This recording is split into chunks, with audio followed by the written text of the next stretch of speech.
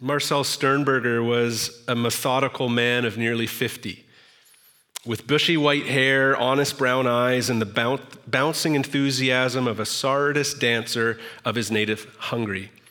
He always took the 909 Long Island Railroad train from his suburban home to Woodside, New York, where he caught a subway into the city. On the morning of January 10th, 1948, Sternberger boarded the 909 as usual. En route, he suddenly decided to visit Laszlo Victor, a Hungarian friend who lived in Brooklyn and was ill. Sternberger changed to the subway for Brooklyn and went to his friend's house and stayed until mid-afternoon. He then boarded a Manhattan-bound subway for his Fifth Avenue office. Here is Marcel's incredible story. The car was crowded, and there seemed to be no chance of a seat. But just as I entered, a man sitting by the door suddenly left, and I sat in the empty seat. I noticed a man who was probably in his late 30s. He was reading a Hungarian language newspaper, and I said in Hungarian, "I hope you don't mind if I look at your paper." The man seemed surprised to be addressed in his native language, but he answered, "You may read it now. I'll have time later on." During the half-hour ride to town, we talked. He said his name was Bela Paskin, a law student when World War II started. He had been put into a German labor group and sent to the Ukraine. Later, he was captured by the Russians and put to work burying the German dead. After the war, he walked hundreds of miles on foot until he reached his home in Debrecen, a large city in eastern Hungary. I knew Debrecen quite well, and we talked about it for a while. Then he told me the rest of his story. When he went to the apartment where his father, mother, brothers, and sisters lived, he found strangers living there. Then he went upstairs to the apartment that he and his wife once had. It was also occupied by strangers. None of them had ever heard of his family. As he was leaving, full of sadness, a boy ran after him, calling, "Paskin Batchi, Paskin Batchi." The child was the son of some old neighbors of his. He went to the boy's home and talked to his parents. "Your whole family is dead," they told him. "The Nazis took them and your wife to Auschwitz." Paskin gave up all hope. A few days later, too heartsick to remain any longer in Hungary, he set out again on foot until he reached Paris. He immigrated to the United States in October 1947, just 3 months before I met him. All the time he had been talking, I kept thinking that somehow his story seemed familiar. A young woman whom I had met recently at the home of friends had also been from Debrecen. She had been sent to Auschwitz. From there, she had been transferred to work in a German factory. Her relatives had been killed in the gas chambers. Later, she was freed by the Americans and was brought here in the first boatload in 1946. Her story moved me so much that I had written down her address and phone number. It seemed impossible that there could be any connection between these two people, but as I neared my station, I looked in my address book. I asked, "Was your wife's name Maria?" He turned pale. "Yes," he answered. "How did you know?" He looked as if he were about to faint. I said, "Let's get off the train." I took him by the arm at the next station and led him to a phone booth. He stood there like a man in a daydream while I dialed her phone number. I told her who I was and asked her to describe her husband. She seemed surprised at the question, but gave me a description. Then I asked her where she had lived in Debrecen, and she told me the address. Asking her to hold the line, I turned to Paskin and said, "Did you and your wife live on such and such a street?" "Yes," Bela said. He was as white as a sheet. "Try to be calm. Something miraculous is about to happen to you. Here, take this telephone and talk to your wife." His eyes were filled with tears. He took the telephone, listened to his wife's voice, and then suddenly cried, "This is Bela, this is Bela," and he began to shout wildly. "Stay where you are," I told Maria. "I'm sending your husband to you. He will be there in a few minutes." Bela was crying like a baby and saying over and over again, "It is my wife. I'm going to my wife." Putting Baskin into a taxi cab, I directed the driver to take him to Maria's address, paid the fare, and said goodbye. Bela Paskin's meeting with his wife was so emotional that afterward, neither he nor Maria could remember much about it. I remember only that when I left the phone, I walked to the mirror like in a dream to see if maybe my hair had turned gray, she said later. The next thing I know, a taxi stops in front of the house, and it is my husband who comes toward me. Only this I know. that I was happy for the first time in many years. Even now, it is difficult to believe that it happened. We have both suffered so much. Each time my husband goes from the house, I say to myself, will anything happen to take him from me again? God has brought us together, he said simply. It was meant to be. Was it chance that made Marcel Sternberger suddenly decide to visit his sick friend and take a subway line that he had never ridden before? Was it chance that caused the man sitting by the door of the car to rush out just as Sternberger came in? Was it chance that caused Bela Paskin to be sitting beside Sternberger reading a Hungarian newspaper? Was it chance? Or did God ride the Brooklyn subway that afternoon? The daily life of the Christian is not built around chance encounters, coincidence, and good or bad luck. We are meant to see all of life as marked by the sovereign good hand of God. The Christian faith holds two realities in tension at the same time. God is sovereign over all things, and what we do genuinely matters. I'm going to talk about God's sovereignty a lot over the course of the next number of minutes. And when I say that, I just want you to think kind of overarchingly, when we talk about God's sovereignty, we're talking about the lordship of God. He is the Lord over creation. God's sovereignty is his exercise of power over all of creation. And so what that means for the Christian faith, this idea, is that we are not naturalists who believe that if God exists, it's at a distance, having no active part to play in the affairs of life. But at the same time, nor are we fatalists as Christians who believe that we are mere robots without the ability to make decisions that have real consequences. God is neither impersonal, nor are we robotic and given to doing things against our will. Now, the reason I say all this is because this text is brimming with examples of both of these things at play. So is God sovereign or are humans responsible? Yes. So here's where we're going. We're going to look at God's sovereignty and human responsibility in first, salvation. Second, the Word of God. Third, judgment. And fourth, decision making. So let's look at the first, God's sovereignty and human responsibility in salvation. Now we see both of these things in play in so many places in the Bible. Let me just show you a couple. In John 6, Jesus said to them, I am the bread of life. Whoever comes to me shall not hunger. Who shall not hunger? Whoever comes to me. And whoever, what? Believes in me. Whoever believes in me shall never thirst. Verse 37, all that the Father gives me, he goes on to say, will come to me. And whoever comes to me, I will never cast out. Well, who will come to Jesus? Everyone that the Father gives Jesus. And what do the people do who come to Jesus? Well, they believe and they come. Romans 10:14 puts it this way, how then will they call on him? That's people who don't know about Jesus. How will they call on him in whom they have not believed? And how are they to believe in him of whom they have never heard? And how are they to hear without someone preaching? And how are they to preach unless they are sent? As it is written, how beautiful are the feet of those who preach the good news. Here's what we gather from that text. Do you know who saves? Where is salvation found? Well, the Christian believes that salvation is found in Jesus. Jesus saves. But what we also see happening in Romans 10 is that we are to go and tell the good news. So what seems to happen is that human responsibility matters because we are meant to go and tell. And as we go and tell, the gospel is proclaimed and people come to believe. Both of these things at play. Acts 1:8, earlier, a couple weeks ago, we saw this text that you will receive power when the Holy Spirit has come upon you. So what will happen when God comes upon you? Well, you will be my witnesses in Jerusalem and in all Judea and Samaria and to the end of the earth. So we will go to the ends of the earth proclaiming the gospel, but we're empowered by the Holy Spirit. Interesting, right? We see God's sovereignty and human responsibility in salvation.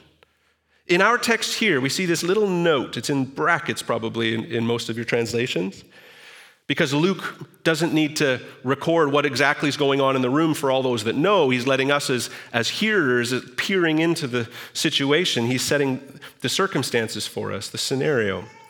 And he tells us in verse 15 that the company of persons was in all about 120. William Barclay was a Scottish theologian in the 20th century, and he said of that verse, he said, "We are told that the number of disciples was about 120. That is one of the most uplifting things in the New Testament. There were only 120 pledged to Christ, and it is very unlikely that any of them had ever been outside the narrow confines of Palestine in his life. Since there were about 4 million Jews in Palestine, this means that fewer than 1 in 30,000 were Christians. And these 120 simple folk were told to go out and evangelize the whole world." I've appreciated this sentiment probably more in the last 6 months than ever before. There's something about the kingdom of God that, like, you know, if you have the faith of a mustard seed, some of the go small in order to go big. It's really interesting. What we see going on in the early church is that the ratio is like 1 in 30,000 were these followers of Jesus. That's as if there were 3 Christians in all of Chilliwack. And yet we're supposed to take courage from a text like this. Why? They weren't particularly educated. They weren't the best of the best. But they were people who had genuinely encountered Jesus. And they were given precisely the same mandate that you and I still have as followers of Jesus to this day. Go and tell. Share Jesus. There's only a few of you. But it just might change the world. I was talking with a guy named Micah Fries a while back. And early on in his ministry, he's a pastor. Early on in his ministry, he was being mentored by the pastor of a megachurch. And at one point, Micah asked this pastor of a megachurch, you know, what's the most significant thing? What's the most important aspect of your ministry? And, you know, of course, there are these areas of like a prayer life and studying the word for yourself and loving your family, caring for them well, certainly preaching. Those things matter. But his response to what's the most significant thing you do in ministry, his response was, I disciple 3 every year. Like, I'm really intentional about discipling 3 every year. And Micah was like, I think this guy's just being nice to me. He preaches to thousands every week. He knows I pastor just a little church. He's just being kind. Oh, you know, you hang out with 3? And he's like, no, do the math, Micah. He said, you know what? In the first year, yes, you're discipling 3, but he's like, those 3, I get to agree with me. He's like, I contractually bind them, actually, that in the next year, they will go and they will disciple 3. That's the agreement. And so I want you to do the math later if you'd like. In year 1, sure, you are closely discipling 3. But in year 2, it's 9. In year 3, it's 27. In year 5, it's 243. In year 10, it's 59,049 people. If the 3 would go on to disciple 3, would go on to disciple 3. 59,000, far greater now, in a decade, far greater ministry than even his megachurch preaching ministry. By year 15, it's 14,348,907. By year 20, it's 3.5 billion people. And by year 21, it's more than the population of the world. It's over 10 billion people. Now, of course, you know, some people, that's not the way people work, right? You're going to disciple this person, and then the next year it's like they disciple 0. I know the numbers break down at points, but some might disciple more. It's really fascinating to me in this moment, with all the limitations we've got, what if we all discipled 3? And something that I've found in my ministry is that when I need to preach the Bible, I study the Bible harder. When I know I'm meeting with someone who has questions about Jesus, I dig into those questions more deeply than I would if I was just going my way as a follower of Jesus. This is good for your soul to look around and say, who are my 3? My friend Jonathan Michael a couple weeks ago said, who are 2 people in your life who don't know Jesus? Pray for them all year. Pray for them. Look for opportunity that the Holy Spirit might give you for them to come to faith. And I would say, yes, pray for those 2. I told him, I'll bring that up again. He wants me to keep bringing that up. Who are your 2? And I would at the same time say, and who are the 3? who know Jesus, but that maybe are more youthful in their faith. They aren't as mature in their faith, that you might be able to come around and disciple. Who are your 2 and who are your 3? See, we, just like the earliest disciples, are called to go to the nations with the gospel and make disciples. And the Bible promises us that God will be working sovereignly in the midst of it, transforming lives as only He can, while we go about making disciples as we are called to do. It's awesome. It's amazing. Second, God's sovereignty. I don't know why I put 3 fingers up. Second, God's sovereignty and human responsibility in the Word of God. It's a mouthful, but let me describe what I mean. In some ways, you could say that the Bible is a human book and it's a divine book, right? I think we could say that. Authors penned the scriptures according to their personality and position and means and so on. So much so that if you study the Bible long enough, you're like, ooh, this sounds like Paul. You can tell. Oh, this really sounds like Peter. This sounds like John. This sounds like Moses. This sounds like David, right? You just hear it. You get a sense of their personality coming through. And yet at the same time, the Bible is divinely ordained and governed by God to where we can say the Holy Spirit spoke. And that's exactly what we see in verse 16. Peter stood up among the brothers and said, "Brothers, the scripture had to be fulfilled, which the Holy Spirit spoke beforehand by the mouth of David concerning Judas." Who spoke? The Holy Spirit, by the hand of David, or by the mouth of David. So who is ultimately responsible for the Bible? Well, the fact that we often refer to it as the Word of God kind of shows our hand there, right?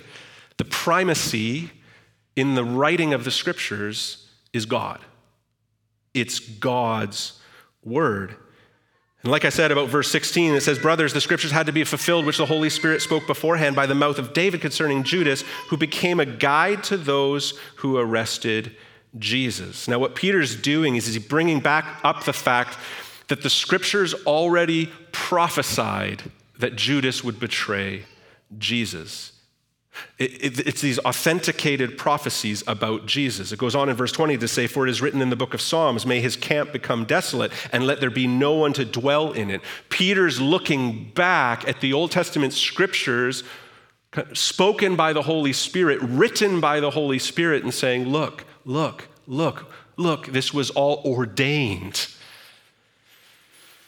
Now, what the apostles see is what they saw was that the whole Old Testament was a book written by the Holy Spirit predicting the coming of Jesus.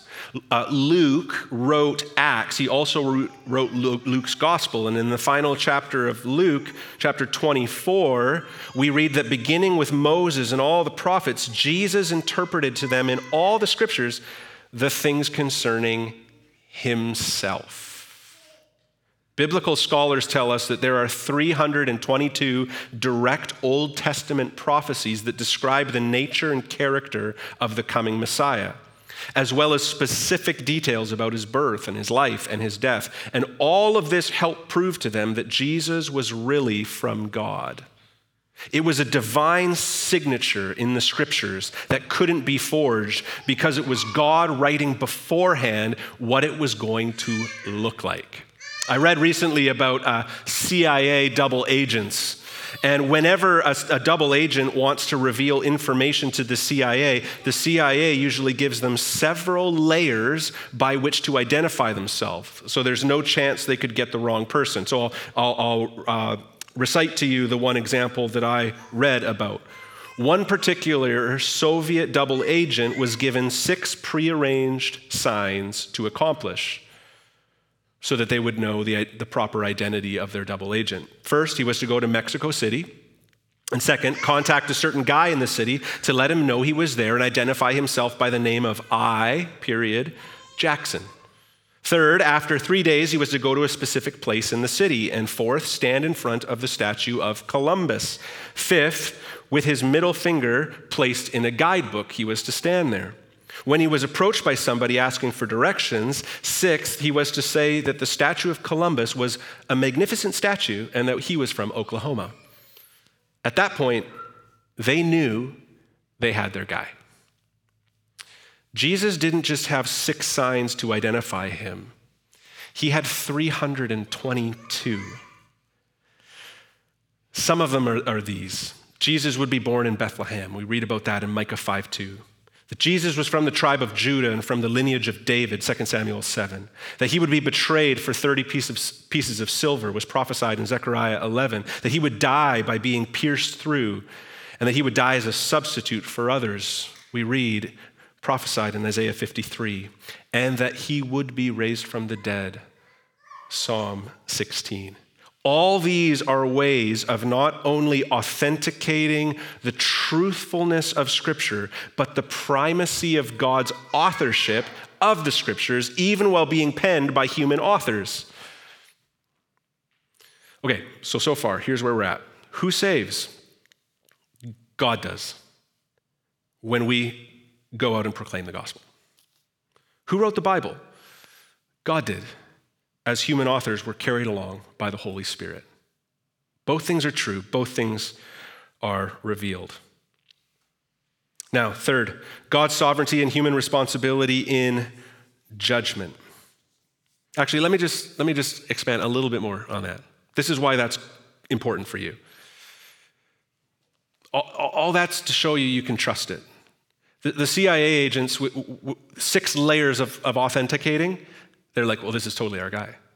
There were 322 layers of authenticating Jesus as the Messiah, prophesied in the Scriptures, penned in the Scriptures, and they all were revealed to be true. You can trust it, and you can be confident that as you read the Bible, God is speaking truth to you, and he's revealing Jesus to you. That's so wonderful and so important. Okay, third, God's sovereignty and human responsibility in judgment. This is a tricky one. Depending which verses you read about Judas, you might think that A, Jesus was duped by someone in his inner circle, or B, God ordained Judas's betrayal and he had no choice in the matter. Reading all of the accounts and taking them as a whole, we see that God ordained it to happen and Judas is held accountable for his willful betrayal. Before the crucifixion in John 13, Jesus said, I am not speaking of all of you. I know whom I have chosen, but the scripture will be fulfilled. He who ate my bread has lifted his heel against me. And Judas dips bread into this bowl, and Jesus whispers in his ear, go do what you set out to do. Do it quickly. Peter, looking back at the crucifixion in retrospect, in Acts 2, said, this Jesus delivered up according to the definite plan and foreknowledge of God, you crucified and killed by the hands of lawless men. We have 2 things going on at once in the Scriptures, God's plan and Judas's plot. Judas's betrayal was both fulfilled prophecy and willful on Judas's part. That's how the Bible presents it. And Jesus, as he does with every sinner, gave Judas warnings and pleas to bring him to repentance and salvation. And at every point, Judas turns that down. He never embraced Jesus with true repentance and faith. Here he is, Judas, in Jesus' inner circle of 12 disciples. Judas had the unique task of carrying the money bag for Jesus' ministry, taking care of the finances. We read in the Gospels that Judas would dip into that from time to time and help himself. What we see is that Judas essentially was a church member who served on the count team, headed up the stewardship team, and took a particular interest in church budgets, but he wasn't a believer, he was a deceiver. That was Judas through and through. And that's all of us to an extent, in the sense that we're all worshipers. And I think that Judas is a man who worshiped money. He didn't just hold the money held him. Some of us appreciate the game of football for what it is. Others of us worship the game of football. Some of us work out, and I say that really generally and not about myself. Some of us do, and then some of us, it's like idolatry. It's like fitness is my thing.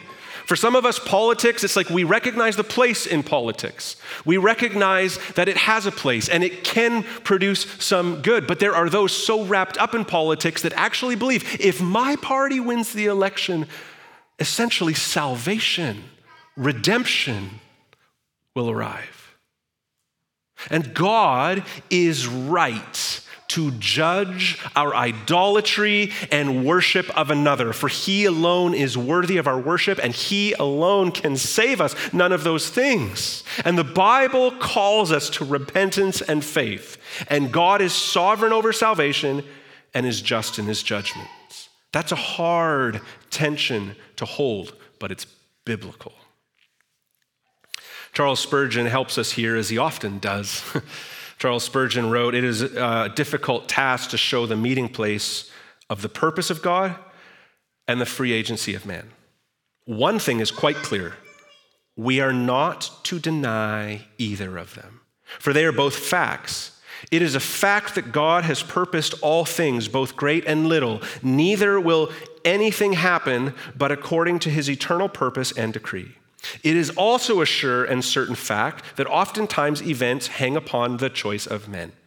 Now, how these two things can both be true, I cannot tell you. They are two facts that run side by side like parallel lines. Can you not believe them both? And is not the space between them a very convenient place to kneel in, adoring him whom you cannot understand?"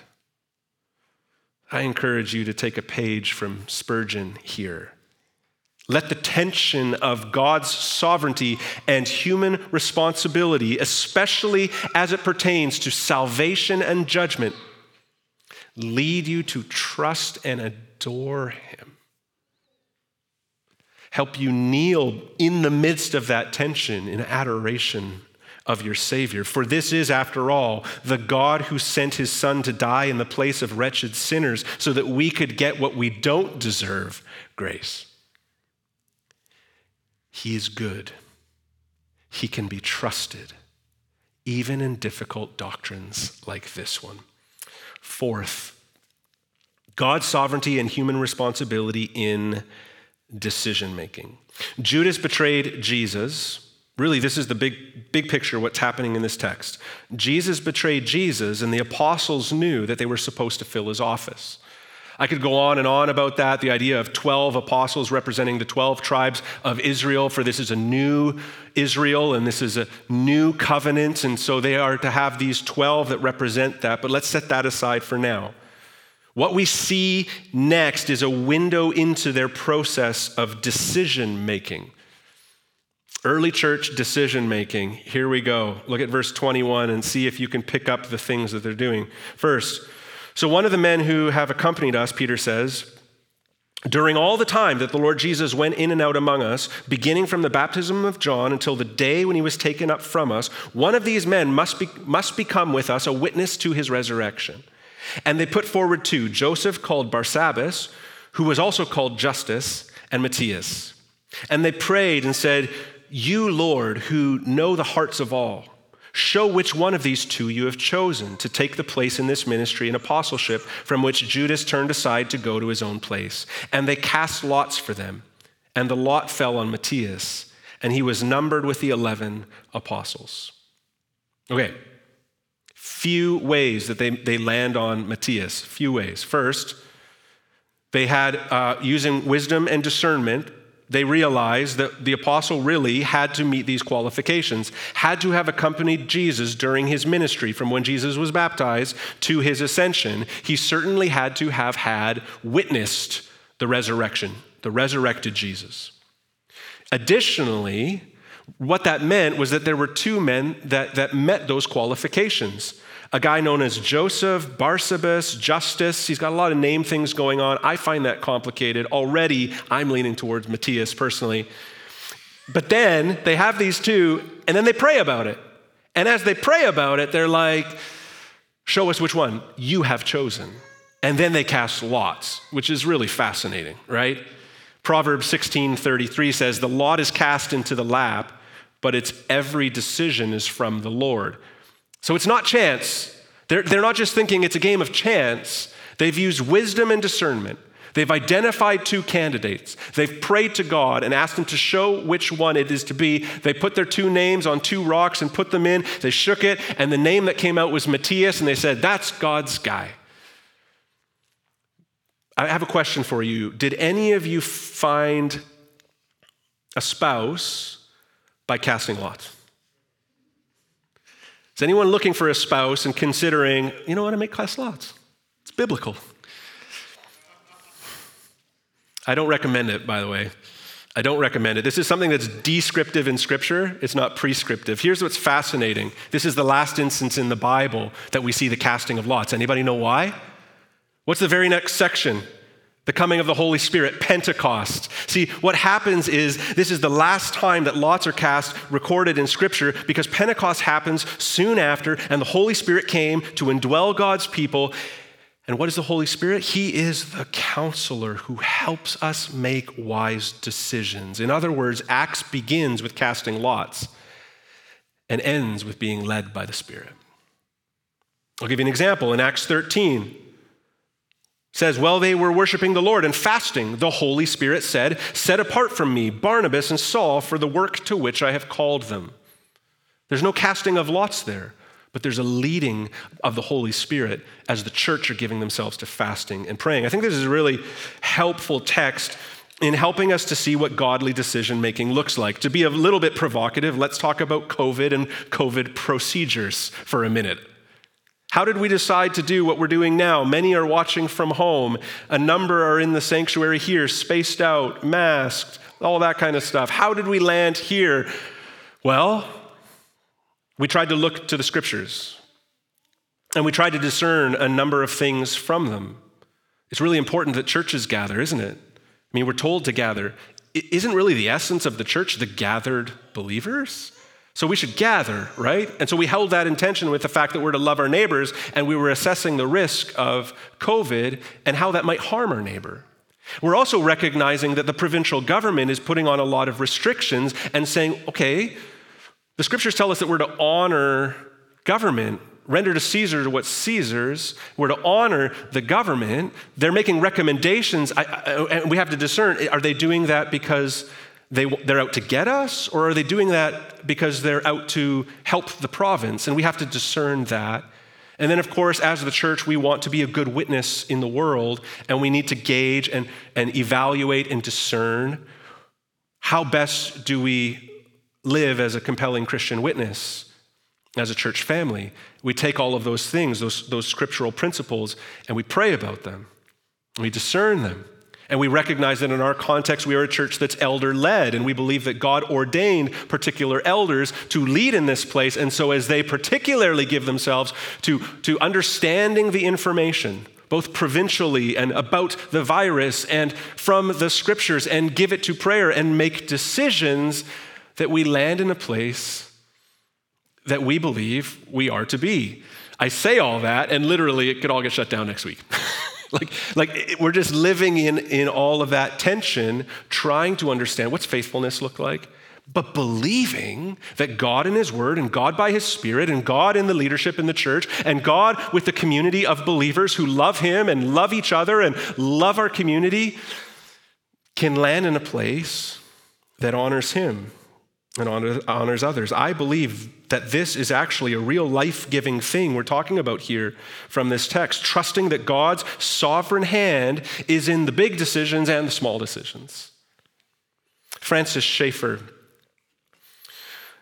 wrote this. Once I was flying at night over the North Atlantic. It was in 1947, and I was coming back from my first visit to Europe. Our plane, one of those old DC-4s with 2 engines on each wing, was within 2 or 3 minutes of the middle of the Atlantic. Suddenly, 2 engines on one wing stopped. I had already flown a lot, and so I could feel the engines going wrong. I remember thinking, if I'm going to go down into the ocean, I'd better get my coat. When I did, I said to the flight attendant, there's something wrong with the engines. She was a bit snappy and said, you people always think there's something wrong with the engines. So I shrugged my shoulders, but I took my coat. I had no sooner sat down than the lights came on and a very agitated co-pilot came out. We're in trouble, he said. Hurry and put on your life jackets. So down we went, and we fell and fell until in the middle of the night with no moon, we could actually see the water breaking under us in the darkness. And as we were coming down, I prayed. Interestingly enough, a radio message had gone out, an SOS that was picked up and broadcast immediately all over the United States in a flash news announcement. There is a plane falling in the middle of the Atlantic. My wife heard about this, and at once she gathered our 3 little girls together, and they knelt down and began to pray. They were praying in St. Louis, Missouri, and I was praying on the plane, and we were going down and down. Then, we could see the waves breaking beneath us, and everybody was ready for the crash. Suddenly, the 2 motors started, and we went on our way.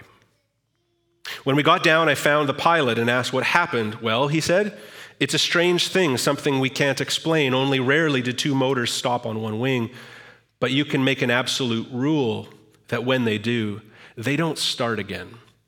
We don't understand it. So I turned to him and said, I can explain it. He looked at me. How? And I said, my Father in heaven started it because I was praying. That man had the strangest look on his face, and he turned away. As we wrap up here, I've got a question for you. How do you live? More like Schaefer or the pilot? In other words, do you live like a theist or a naturalist? What are the chances? Oof, we were lucky. Ooh, that was unlucky. You watch the hockey game, ooh, they had some puck luck. You watch Kawhi hit that final shot, ooh, that was a fortuitous bounce. See, if you hold the pilot's view, you will treat life more like chance and view God as non-existent or distant and disengaged in the everyday stuff of life. But if you hold Schaefer's view, you realize that you can pray at any moment and the God of the universe hears you. This view also has a profound impact on things like thanksgiving and praise. My wife said to me earlier in the week, I'm so grateful. I said, what are you grateful about? She's like, when we were dating and newlyweds, we both had ideas of the jobs we wanted to have, and now we both have them. We had ideas about what our family would be like, and our family is like that. God has been so good. I'm just so grateful. I think that's a proper response. God did that. God is sovereign. The naturalist would pat himself on the back, a little bit of luck and a lot of hard work. The Christian thanks God. God gave me a vision and passions and an avenue to glorify him in my work. He gave me this family. Thank you for your grace, Lord. It's the view that nothing good comes to you that isn't from your heavenly Father in heaven who cares for you. On the other hand, you also know that when bad things happen, you know that bad things don't happen without a purpose, even though it's hard. Because there's purpose to it. In the midst of even the difficulty, we can say, I give you praise, God, because you know better. You seek your glory and my good, and that's all I ought to really want anyway. You can pray in confidence because you know he's not distant and that he can act and that his ways are good. Imagine the peace available to you, Central, when you believe that God's sovereignty extends to the big and the small decisions of your life. So, I've done a lot of work tonight. Here's what we've discovered. A biblical understanding of God's sovereignty and human responsibility leads to effective mission, trust in the authority of God's word, a right understanding of the judgment of God, and a framework for wise decision-making. What a gift this text has been to me. I hope it has to you. Let me pray for us. Jesus, I thank you so, so much for your grace, and I want to continue that theme of thanksgiving. Lord, everything good in our lives comes from you. And everything hard and difficult is nonetheless in the palm of your hand, and you hold us there, and you love us, and you will see us through, for you are that good, you are that faithful, you are that strong, God. And so I pray, God, that we would be able to hold these things in tension. And like Spurgeon taught us, Lord, in the moments where we are uncertain, where there is such tension that we wrestle with it, Lord, I pray that we would kneel in that tension and worship you and give you praise and give you thanks and trust you. God, I thank you for your faithfulness. Continue to guide us in this season of our church's life, I pray, and in every one of our lives. For your fame and glory, amen.